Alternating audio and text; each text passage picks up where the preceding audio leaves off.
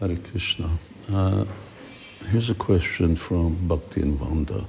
She says, why are the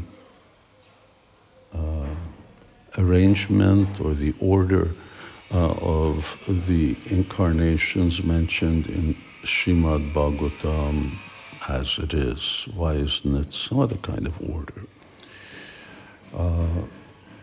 I've never really studied it in detail. My understanding is that Srimad Bhagavatam progressively teaches higher and higher stages of bhakti. So I would suggest looking to see if that is actually the case. Ultimately, we know that the Shuddha Bhakti is described in the 7th canto as being the devotion of Prahlad Maharaj. Her other question is, what does it mean in Chaitanya Charitamrita when it says that the whole world heard the Sankirtan? Well, that's a good question. There are two possible answers. One is just a literary ornament to say, how high, how loud the kirtan was. Just like in Chaitanya Charitamrita, it says that the carts, Rath Yatra carts, were as high as Mount Meru. Well, obviously they weren't as high as Mount Meru, so that's a literary ornament. But in any case, if it's not, if the sound reverberated throughout the world, then I would expect that those who, according to the level of their adhikar or qualification, they would hear that sound, a kirtan, hearing which people would become liberated according to their qualification, which would mean that they may not hear it as instrumental kirtan, but they may hear it as, for instance, a cloud burst or something like that, some kind of mysterious sound. Obviously, people who are living outside of India, outside of Bengal and Orissa, not where Chaitanya Mahaprabhu was, it means that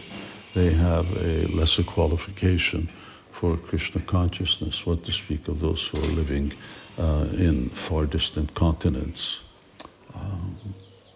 So that's probably as much as you can say there. Isha Sangha asks that at what age do we start experiencing karma, and if a child dies in a mother's womb, is it because of the child's karma? Well, it's partly because of the child's karma, the mother's karma, the father's and other family members who are connected, and according to their degree of connection, then that's the degree of karma to which they're going to suffer, the mother and father being the most. So karma is always there, otherwise the child wouldn't develop. The modes of material nature construct that body according to the programming that's there by the child's past karma. So if you would have grown up, you would have had a certain eyes, nose, mouth, ears, that's very, very unique due to his unique karma. And what age do we start experiencing karma? It's always there. We experience it everywhere. The other question is the spiritual master really taking birth again if a disciple really didn't reach the goal of life? Well, I hope not. I've heard two different variations on this. I haven't really studied myself to say what my conviction is. One is that it's not the same person, it's the tattva. As in Bhagavad Gita, 6 chapters, Krishna says that the one practices Krishna consciousness, purvabhyasena tenaiva, then in his next life he'll continue practicing. And obviously, if someone was qualified to already have a guru in this life, they will also get a guru in the next life. So that's the tattva of guru who comes.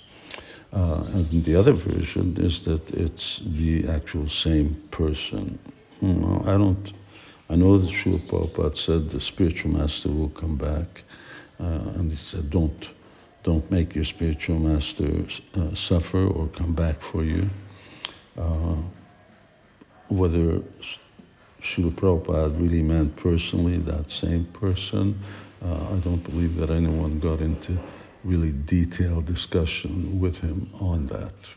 So we just leave it like that. It's something to be studied and investigated. Hare Krishna.